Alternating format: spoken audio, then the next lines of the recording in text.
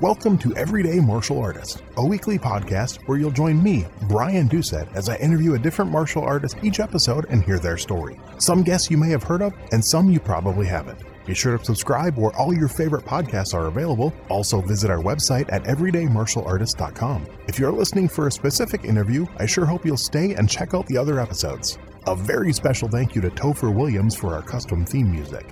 And now, the newest episode of Everyday Martial Artist. Everyday Martial Artist is brought to you by KOOnline.com for all your martial arts needs. Sparring and safety gear, rank belts, uniforms, weapons, patches, and more. Wholesale supplies made by martial artists for martial artists. Visit us today at KO-online.com. Hello and welcome to Everyday Martial Artist. I'm your host, Brian Doucette, and as we do every week, normally every week, we're joined by a brand new martial artist talking about their life and their journey throughout the world of martial arts. This week, my guest is actually not a martial artist. He's an independent, self-published author based out of Columbus, Ohio, an avid sci-fi fan, as well as a true crime and mystery aficionado. He's married, has 2 children, and because he's not actually a martial artist, you're probably wondering, what's he doing on the show? Well, his latest book is called Quest for the Dragon Star, an oral history of WMAC Masters, which if anyone's listened on my show, you've heard me talk about WMAC Masters before. It's a behind-the-scenes story of the legendary 90s martial arts television show told by the athletes who lived it. Please welcome my guest today, Mr. Chris Landis. How you doing today, sir? I'm doing quite well. Thanks so much for having me and for kind of breaking format here to talk to me. I really appreciate it. I figure, hey, if anyone can break the rules, I suppose the host can. So, right. Cool. Well, first, just a little about you. Talk about where you grew up and how you got into writing. Because that's one thing I've always loved writing, and I do some very minimal, I like some online review stuff for a couple websites, but creative writing was one of my favorite high school classes, and I kind of wish I would have pursued it. So just talk about that, like where you grew up and how you got into writing. Yeah, well, I was born in Indianapolis, Indiana, but I've lived in Columbus, Ohio, here since I was 4. So I grew up here. As far as how I got into writing, it was just, I was always an avid reader, like from a very, very young age. And as I got older and went through, elementary school, middle school, into high school, it just, reading and writing was always just kind of the thing that I did. And I had a very encouraging teacher my sophomore year of high school who was like, hey, you should, try to pursue this. And I didn't think that there was an outlet, I should say, for the type of things I was interested in, because every kind of weird teenager thinks that their stuff is super unique. But right. This teacher recommended me some books, and they had me check out Neil Gaiman. He did the comic graphic novel series Sandman. He did the wonderful novel American Gods. And those kind of opened up my eyes to the fact that, there's this whole other kind of world out there. It's not all John Grisham novels or Star Wars books. There's, I love Star Wars, don't get me wrong, but, the stuff I wanted to write was, I didn't think I had a chance of being published by Star Wars. Let's put it that way. Right. So my eyes were open to that fact that there was, in fact, a limitless world of stuff people will read. So from there, I just kind of kept at it. I kind of went through different phases of thinking, maybe I'll be a screenwriter, maybe I'll do movies, maybe I'll do this, that, and the other. I've covered my local soccer team here, the Columbus Crew. I've done quite a bit of soccer coverage. I wrote a mystery novel, which unfortunately went kind of sideways with the publisher. And then I ended up doing this book because the story about the mystery novel is really what kind of spawned the WMAC book. I had my first mystery novel come out. It was on a brand new publisher. I was really excited. It was selling really well. I had a contract. Everything was legit. And then the publisher never honored any of his contracts with any of his authors or employees. Ooh. And last I heard, he fled the country allegedly to avoid prosecution, allegedly covering my butt there. Wow. Okay. But so I knew I wasn't emotionally ready to try to write and query and, put out another novel. Writing the novel, and then there's a whole nother 2 years of trying to get it to an agent and then a publisher. And it's just a very draining journey to go on, and I wasn't ready to do that again. So I was watching YouTube we have an Apple TV. I was watching YouTube with my son. He was 1 at the time. And I was just kind of surfing, and WMAC Masters popped up because of the algorithm. I don't know why, but I was like, I haven't watched this in a while, but I loved the show as a kid. And so I watched it and I ended up binging it because the little dude just laughs when the ninjas get hit, and at the end of it, I'm like, man, I wonder if anybody's ever, written anything about the show, because it ends on this cliffhanger. Right. And I was like, I wonder if anybody ever dug into what was supposed to happen. And Google said, no one's ever written anything about it. So I started thinking, I go, well, I put out a novel now. I've got some journalism background. I got just enough juice here to look like I might be legitimate. Maybe somebody will talk to me, even though I had no idea what I was doing. I had no background in martial arts. Right. And lo and behold, Chris Casamassa says yes. Herb Perez says yes. Isaac Florentine says yes. And everybody kind of started saying, you should talk to this person. Let me introduce you to that person. And before I really knew what I was doing, I was writing a book. And it just was a wild ride all the way through. So I want to back up a little. You said you did initially watch it as a kid. So was that one of the only martial arts-based shows you watched? Did you watch other martial arts-based TV shows? Was it something that interested you, or what was it about this show? Yeah. I was a fan of Power Rangers. Was the first thing martial arts-wise I remember. I was like in kindergarten or first grade. I just remember very clearly, like when it came on, like the original run starting. I just remember going, what is this? And I was a fan of pro wrestling. My dad was a pro wrestling fan, so that just kind of got passed on to me.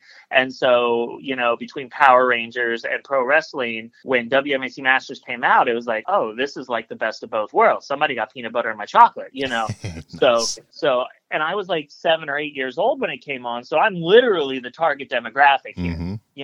I did take 1 year of Taekwondo inspired by WMAC Masters because Herb Perez is my favorite.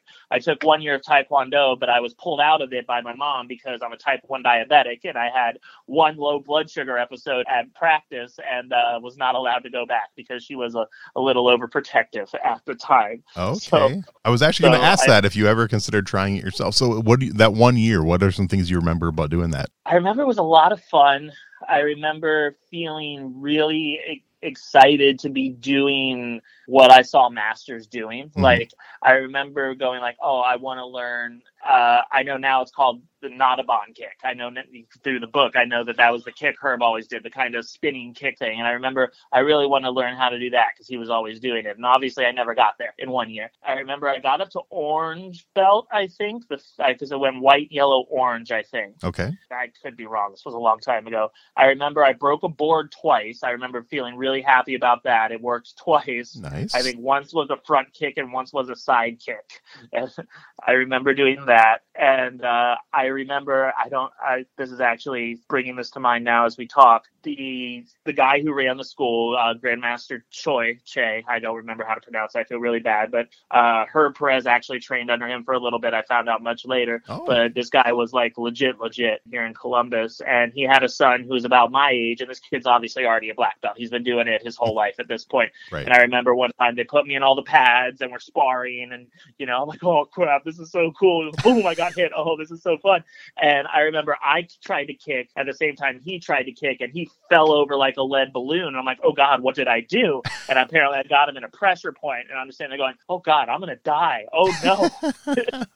Because I don't have any, it was like real early on. I had no idea. So I remember that very, very clearly. And then I saw that kid, he's now teaching. His father's passed away, unfortunately, but the Battle of Columbus is put on by that martial arts school here in Columbus every year. And I went this year just to kind of check it out because the book, I was, finishing up the book. And I just wanted to see what it was like. And I got to meet him, and I was like, oh, hey, I remember you. It's a long time ago now.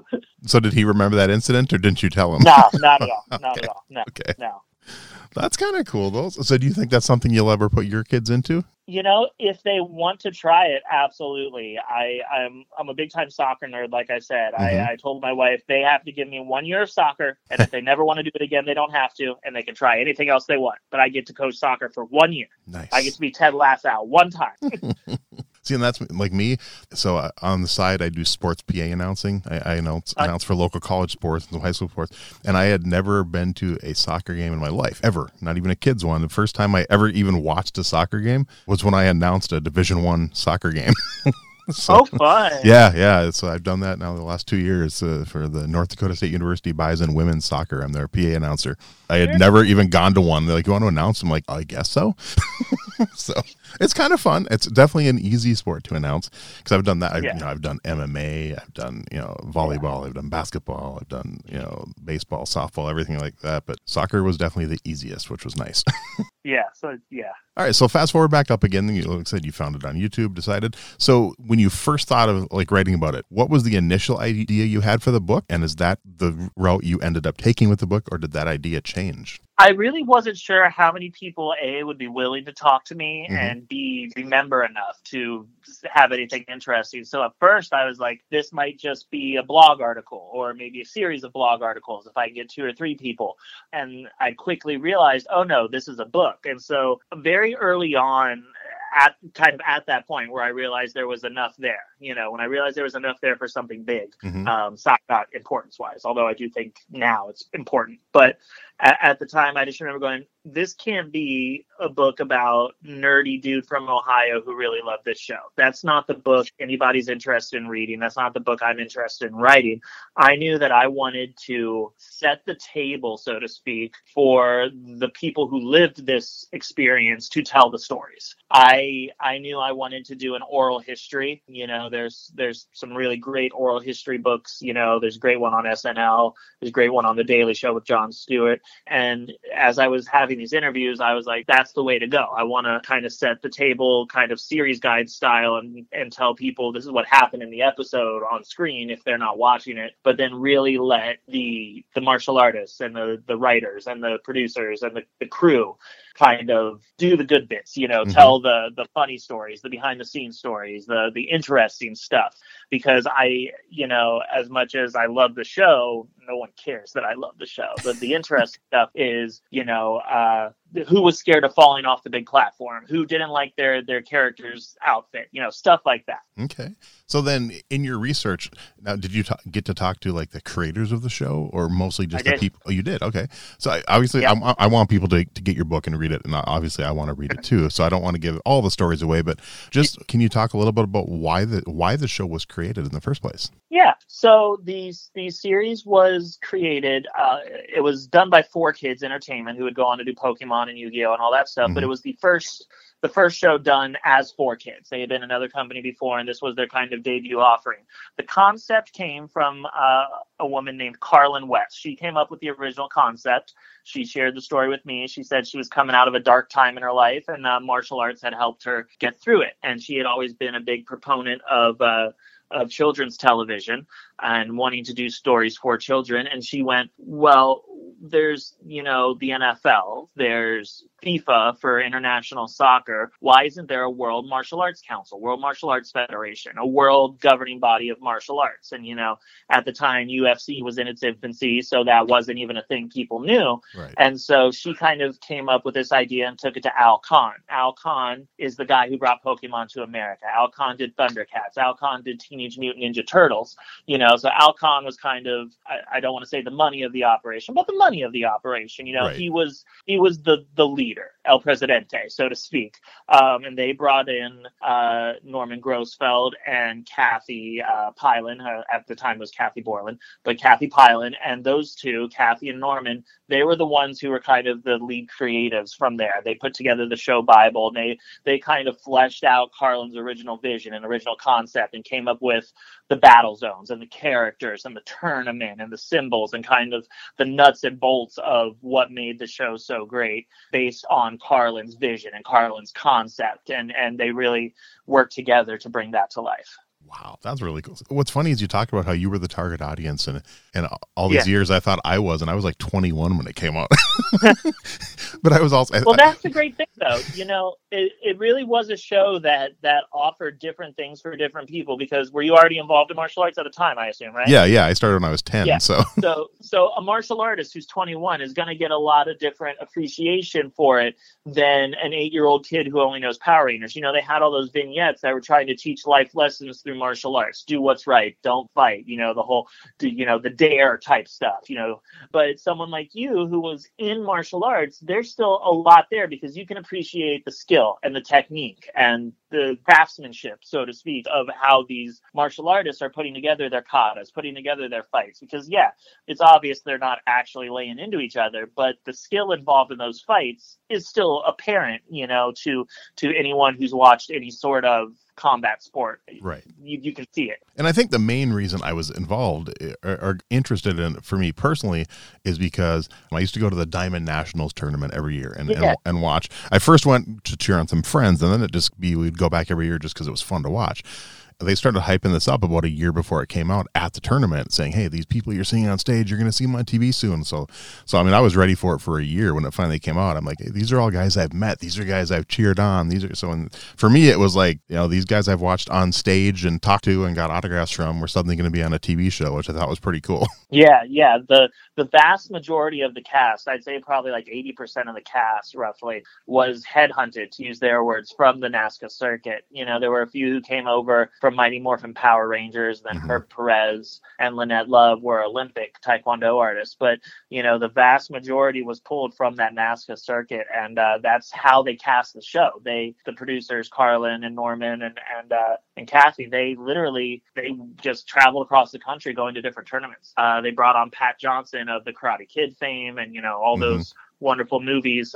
He was kind of their liaison, their intermediary with some of these fighters, because obviously they all know him. He's a big name. So those, Chris Casamassa, Richard Brandon, Ho Sung Pak, all those guys and girls were all brought in because of how good they were on the circuit. It wasn't just happenstance that, they were here, so we're going to hype them up. No, that's why they were picked for the show. Right. And even Herb Perez, I mean, I actually met him at NASCA events because he was the, I don't want to say poster boy, but he was sponsored by, I believe, if I remember correctly, it was Century Martial Arts. He was like in a lot of their ads and stuff. So he'd actually be there hanging out at their table. So I first met Herb Perez in, I think, 91 or 92 at the Diamond Nationals in Minneapolis.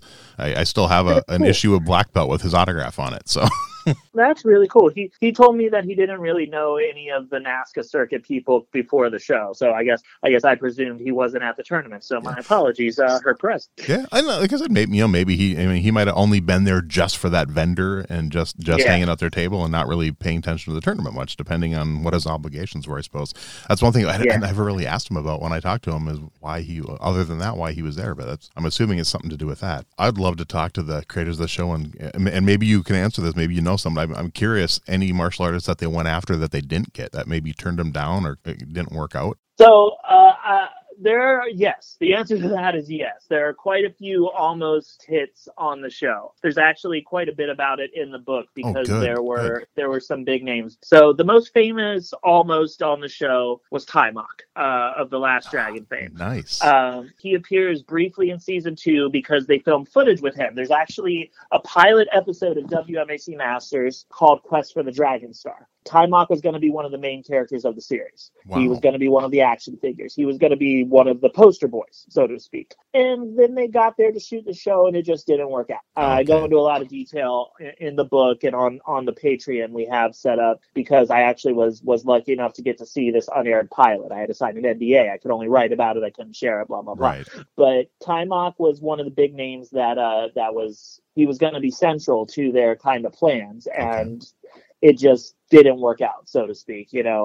People have different versions of the story, obviously. Right, obviously, yeah. The other one I'll mention, because I know he's a pretty big name, is Benny the Jet. Benny the Jet Urquidez. Yeah. He was supposedly going to be on the show as well. He's listed in an early sales tape when they were trying to find partners to make and distribute the show. He's listed along with several others who I talk about in the book as a a forthcoming show member. I did not get to talk to him for the book. His agent kind of turned me down, so I didn't get his insight into what could have been. But according to this sales tape and according to the creators of the show, they cast a really wide net. They wanted people with name value, either in like Hollywood martial arts movies or on the competitive circuit. So kind of both pedals of that there. Taimak on one hand and Benny the Jet on the other hand. I would have to think they at one point tried to at least I mean, if not, I'd be shocked. I I would be shocked if they didn't, but I will also say that several people I spoke to who were on the show, Carmichael Simon, Larry Lamb, they worked with him on things like Teenage Mutant Ninja Turtles, things like that. I know several of them are still friends close to him. And no one ever mentioned Ernie was going to be on the show. Wow. So, okay. I feel like if he had been anywhere close to actually being on the show, somebody would have told me, but I can't confirm that either way. But, by that point, by 95, 96, 94, I guess is when they would have been casting it. He was already such a big name and so established and doing so many projects. He might not have been available. He might not have been willing to take the kind of pay grade they were offering, the kind of commitment they were offering, because it was an intense shooting schedule. They were there for like 2 or 3 months in Universal. Like they were on lockdown in Orlando. They shot at Universal Studios. They were doing 12 to 18-hour days filming. So it was not a cushy gig by any means. It was hard work. And, the creator Norman told me that most of the people who told them no, it wasn't because they didn't get the concept. It was because this timing didn't work out. They had other commitments, or it just sounded like too much work for what they were going to get out of it. So It could have been either one of those things. So did you get to chat with Shannon Lee? Sadly, no. I corresponded with her via email after kind of providing my bona fides, and she kind of checked into me, I guess. She said she would love to talk to me, but she was just so busy that my deadline came up and we could just never get a time together to speak. I'm still hopeful of getting to talk to her, maybe for our Patreon or something like that. But actually, thank you for reminding me. I actually have to send her a link to the book. But she was lovely. She said in a Reddit, Ask Me Anything, years ago, before I even thought of writing this book, I asked this question when she did a Reddit Ask Me Anything for the Bruce Lee Foundation. I asked about WMAC Masters, and she said it was a lovely experience. She enjoyed it a lot. So we got that, if nothing else. Okay, cool. Don't want to tell you to pick favorites, but just talk about one or two of the interviews that maybe really stood out to you out of all the ones you got to do, and maybe a little bit about them. Well, talking to Norman Grossfeld, who was the executive producer, kind of the lead creative of the show. He was kind of the one steering the ship as far as the storylines and the direction of the show, and the memorable kind of evil martial arts cult that came in the second season, and the big cliffhanger ending. That was he was the one kind of steering that ship. So when I got to talk to him about where the show was supposed to go, and he actually told me what their plans were for resolving the cliffhanger and what was going to happen next, that was kind of like a holy crap moment. Like, wow. I got goosebumps. I'm getting goosebumps just thinking about it, because he didn't have to tell me that. He could have left me hanging. And when I started the book, that was kind of my goal. I wanted to find out what was supposed to happen, and then I did. So Norman, just the sheer amount of stories he told me, he didn't hold anything back. He talked about the good, the bad, and the ugly. So Norman is, out of all the crew, probably the one that stands out most, just because getting to find those secrets out, Right. As far as the cast, everybody was great. Carmichael Simon was really, really cool, because we did I think it was Facebook Messenger or Zoom, I don't remember what, but it was a video call, but he did share screen, and we pulled up his fight with Larry Lamb from season 2, and we watched it together, and wow. He kind of walked me through it like a director's commentary almost. So that's cool. That was pretty wild for me. And as not a martial artist, he's saying some stuff, and I'm just like scribbling notes, like, look up what this word means. Okay. but then he slowed down, and he paused it, and he actually explained it to me. So it was like one of those master classes. No pun intended. Oh God, I didn't mean to do that. I'm sitting there watching the show with the guy on the screen, and he's walking me through it, and it was really, really cool. And then honorable mention to Eric Betts, who played Panther. He did not come back for season 2, because very early on in season 2 he got injured, and he went into gruesome, great detail about his injury that he did not necessarily need to share, but he wanted to make sure the whole story got told in the book. So just for being willing to go that extra mile, Eric gets an honorable mention there as well. That's really cool. Yeah, Carmichael's such a nice guy. He's another one I met at the tournament. I watched him compete when he was a teenager. He was the one where I sent him a message. I might have told this during the interview, but I literally sent him a message, said, hey, would you like to do my podcast? And it was like 3 hours later, we're recording the interview. Oh, yeah. That sounds like him. Yeah, he's like, how about now? I'm like, okay. So yeah, that was kind of sounds good. like him. Yeah, such a nice guy. Great. So was there, in any of the conversations you had, did anyone talk about the possibility of this ever coming out on DVD and maybe having them record like some of that commentary? Well, unfortunately, it is not likely to come out on official release on DVD. Okay. When 4Kids went under, their assets were kind of divided and split up and sold off to various creditors. There were buyouts, and it's kind of unclear who owns what. I think Hasbro owns some of the rights to the toys. No one knows who owns the rights to actually stream the show, the episodes that already aired. So, if I believe physical media would be tied up in that. No one I spoke to would be able to tell me. Bandai, who originally made the toys, they don't have any record of the property at all. Wow. So it is not, I would not be holding my breath for an official media release of the show unless something drastic happens and, there's some sort of reboot or some sort of continuation. And then maybe, those rights could be kind of renegotiated or something. But as things stand now, YouTube is going to be the only place to see it. And I would think a reboot would almost be in the same situation. Depending who owns the rights, a reboot might not happen either. So, well, that I can't say much, Yeah. But I can say that there are people in a position to potentially do something like that with the capability to do something like that.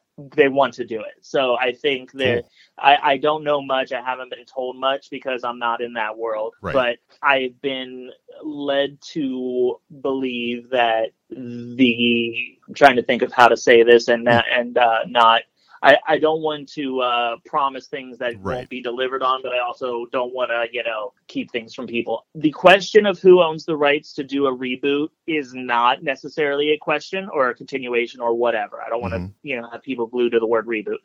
Apparently that is fairly settled. Oh. It's just a matter of finding the right format and finding the right partner to make that happen. And I believe that is where the parties are currently looking. They're trying to find a home for it. They're trying to find, it's an expensive show to make. It was an expensive show at the time. I can only assume it'd be more expensive now.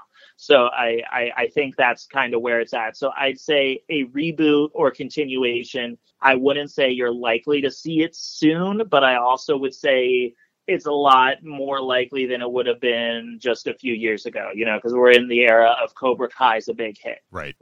Power Rangers is still going. Teenage Mutant Ninja Turtles is having a renaissance right now. So, I think it's a lot more likely to happen now, kind of binging in the binging era than it would have been, maybe 5-6 years ago before Stranger Things and Cobra Kai and those kind of shows kind of dominated the market. Right. So now one question I wanted to ask you is, I know the season 1 and season 2 were they kind of changed the focus of the show in season 2 and changed. So were you more of a fan of season 1 or more of a fan of season 2?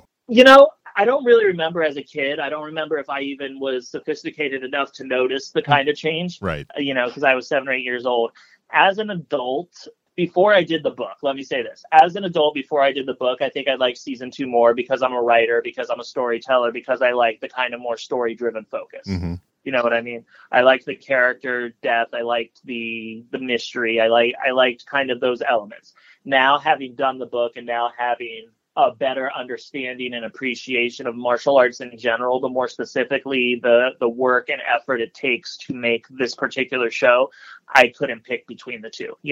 I think that there are amazing episodes in season 1 and amazing episodes in season 2, and there is a stinker or two in season 1 and a stinker or two in season 2. So, I think overall the show just has a wonderful arc to it that it really exhibits a lot of growth in a number of ways. And I do love that you can watch every episode on YouTube, which is so cool, because I've gone back and rewatched them, and I will put a link to that in the show notes for sure, so people can go out and maybe some of my fans haven't watched it or not. Yo, shout out to WMAC Masters Archive. Yes. If you're listening to this person who runs WMAC Masters Archive, email WMACMastersBook@gmail.com so I can talk to you, because I owe you a big old whopping thank you, and I have no idea who you are. So if you're listening, holler at me. Hopefully they're listening. That'd be good. If not, maybe they'll start to, but that'd be good. So how many total interviews did you do for the book? Oh, great question.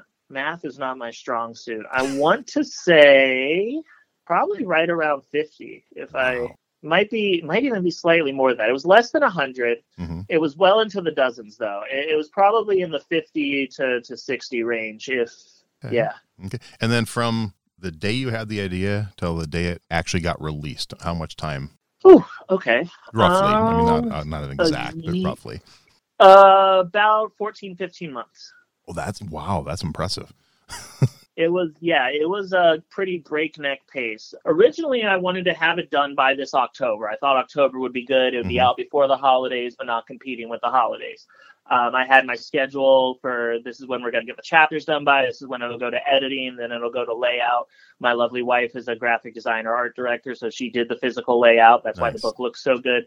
But we started doing edits with my wonderful editor, Jenny. And Jenny's like, well, you have this event the first weekend of August. You have to have books for that event, right? I'm like, no. We're just going to hand out business cards. People come back. She's like, no one's going to come back and buy it. You have to have books done. We need to get this done by then. So essentially, I lost 3 months of time and my wife basically put together the entire book in about 5 days. Wow. I don't know how she did it, working a full-time job. We have 2 young kids, and she still managed to make an amazing looking book, which is not her forte. She's not a book layout designer. She's a graphic designer and art director for Highlights for Children's social media, not the actual magazine itself. But she came up with a ton of great concepts for things in the book.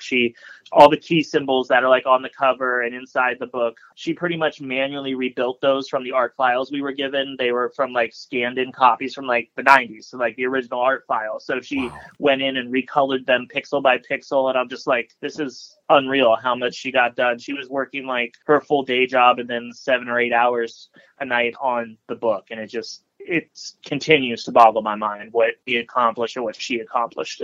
So the August event, is that the Capitol Classic where they're doing kind of like a reunion? Yes. Master BAM has put together a reunion. I've helped kind of with outreach and social media and spreading the word about it. But it'll be a kind of mini cast reunion. 7 or 8 people, or I think 6 or 7 are currently expected to be there. Master BAM will be there. Christine Bannon Rodriguez will be there. Herb Perez will be there. Hakeem Alston will be there. Ian Gwynn will be there. Eric Betts should be there. He's been downgraded to a maybe, I think. And then Isaac Florentine, I think, has been downgraded to a maybe because he's going to be doing a movie. So we're not sure whether or not he'll be in the house or not, but he's hoping to be there. Okay, very, very good. Now, are you going to try to hit other tournaments too to promote it, or kind of what else is the plan for like promoting it? I would love to. The DC event's kind of a test of that. I've already, like you said earlier, I'm self-published and self-financed. Right. So I don't have sponsors. I don't have anyone bankrolling this but myself and my lovely wife. So I can't afford to lose my shirt on this. So it kind of depends how the DC trip goes. DC's drivable from Columbus, so we're doing that. But,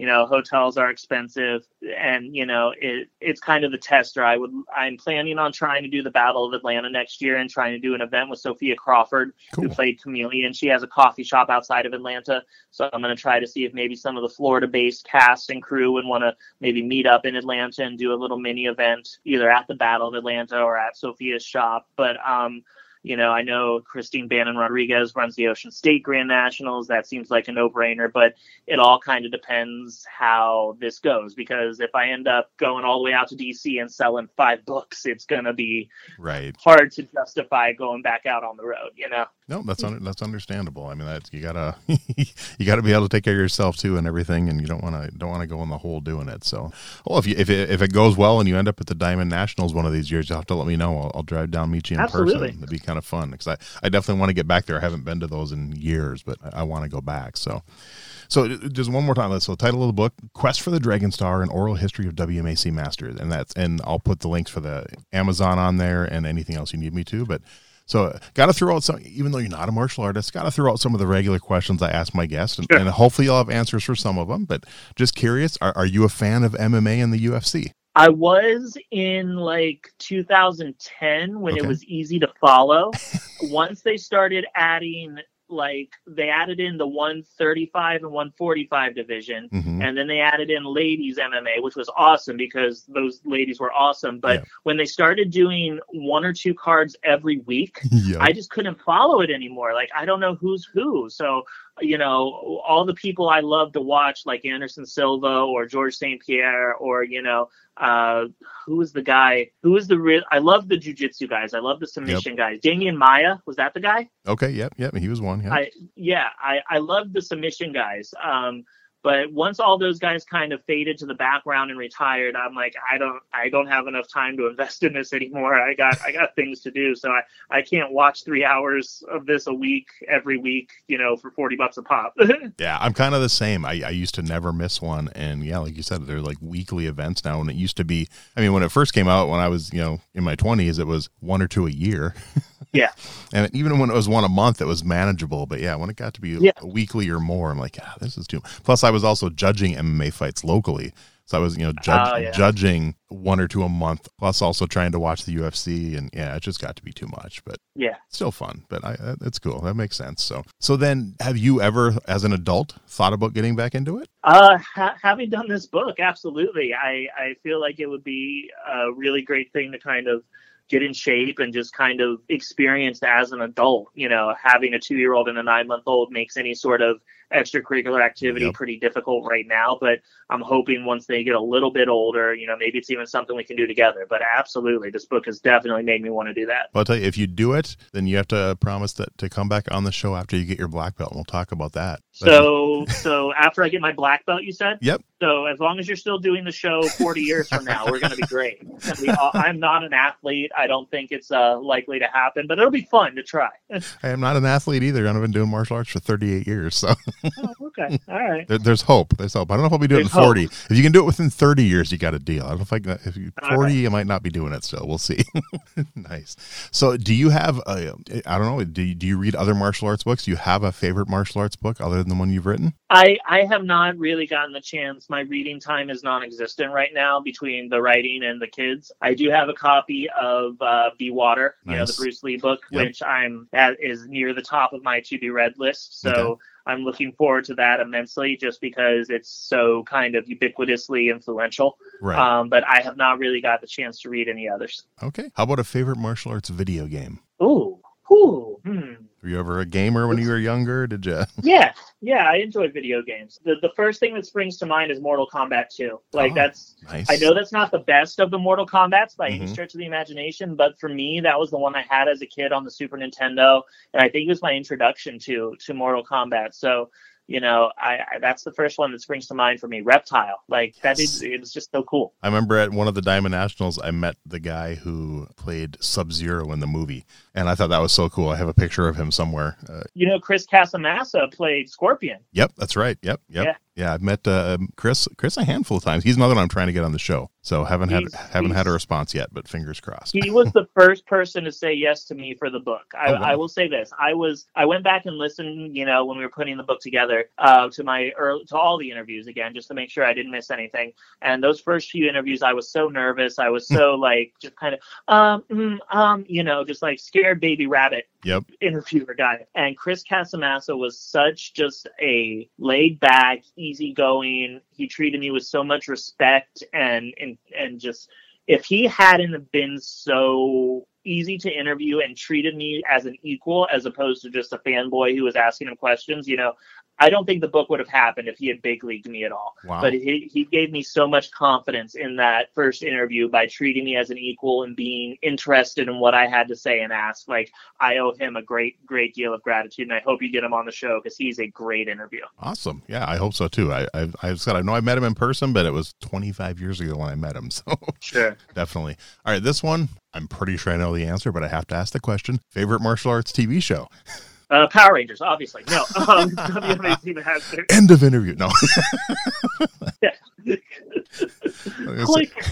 So if you don't say WMAC Masters, something is wrong. No, it's WMAC Masters. It's the beginning and the ending for me, man. Nice. And final question, how about a favorite martial arts movie? So my nostalgic kid in me says it's got to be something like Surf Ninjas or Three Ninjas, one of those. But I will say I recently watched for the first time because somebody let me know where I could stream it, Shoot Fighter. Oh, yeah. Which stars Michael Mike Bernardo and yep. has a bunch of the WMAC cast in it. Mm-hmm. That movie is a wild ride, man. Yep. I don't know what they were going for. I don't know how normal that is for the genre, but I watched that I don't know if this is good or horrible, but I love it. And so I gotta say Shoot Fighter, just for the sheer the craziness value, man. Yeah, it was different, that's for sure. And it's funny you mentioned, I just rewatched Surf Ninjas about 5 weeks ago. I finally found an online stream. I'm like, oh, I'm watching this tonight. And great. I mean, so good. It is. And what's funny is the best Rob Schneider ever was. Oh God, yeah. What's funny is I've met three of the stars of that movie, because I met Ernie Reyes Jr. and Sr. at the Diamond Nationals when they promoting the movie, and I actually randomly met Rob Schneider. I was at when I lived in California for a year, I won tickets to a couple Hollywood premiere movie releases, and I got to go to the Hollywood premiere of the movie Mars Attacks. Not sure if you... Oh, nice. Yeah. And got out of the movie theater at like 2 a.m, and we're walking down Hollywood Boulevard, and this guy just slams into me, and I'm like, I turn around, I'm about to say, like, what the hell are you doing? And it's Rob Schneider, and I'm like, oh, hey, Rob Schneider, and he's drunk off his ass, and he's wearing plaid pants, an orange shirt, a green tie, and a yellow jacket. Classic Rob Schneider. Wow. And I'm like, I know. And I'm like, dude, you're Rob Schneider. He's like, I am. And he stumbles away. So didn't get to ask him about Surf Ninjas, obviously, but it's just kind of. That's wild. Obviously, meeting Ernie Reyes Jr. and Sr. was a little better. But yeah, kind of cool. But I got my a friend of mine, he'd never even heard of the movie Surf Ninjas, and I had him watch it. He's like, seriously? I'm like, dude, just watch it. Trust me, you'll enjoy it. And he did. He thought it was good. There's one that needs a reboot too, man. Or even not even a reboot, a sequel. A sequel, yeah. I mean, I'd love to bring back Ernie Reyes and his dad, and even bring back Rob Schneider, and I mean, do a sequel to it. That'd be kind of hilarious. Yeah, that would be pretty fun. Yeah, that could be your next book. Yeah, hey. There you go. Well, Chris, I want to thank you, man. This has been a lot of fun, and I'm definitely going to be ordering the book. I'm excited for it, and I was a huge fan of the show, and I've rewatched it since then, and I'm glad someone's doing this, because if it ends up leading to a reboot or leading to whatever, it's all on you, man, because you're kind of helping bring the interest back and bringing the hype back. So I truly appreciate your time. Well, thank you so much for having me. This has been wonderful, and hopefully, if I do get to give martial arts a try, we can do this again, and I'll have a little better understanding of some of the actual techniques and stuff, as opposed to then he kicked him, he did a spinny thing, Hey, like I said, the invitation's there, man. If you get into it and stick with it, we'll do it, man. It'll be fun. Thank you so much. Thanks for listening to Everyday Martial Artist. We hope you will join us every week for a brand new episode with a different martial artist telling their story. If you enjoy the show, be sure to leave us a review. Also, be sure to check out our website at everydaymartialartist.com. There you can find all of our episodes and contact us to suggest guests and ask questions. Again, thanks for listening to Everyday Martial Artist, and we'll see you next week.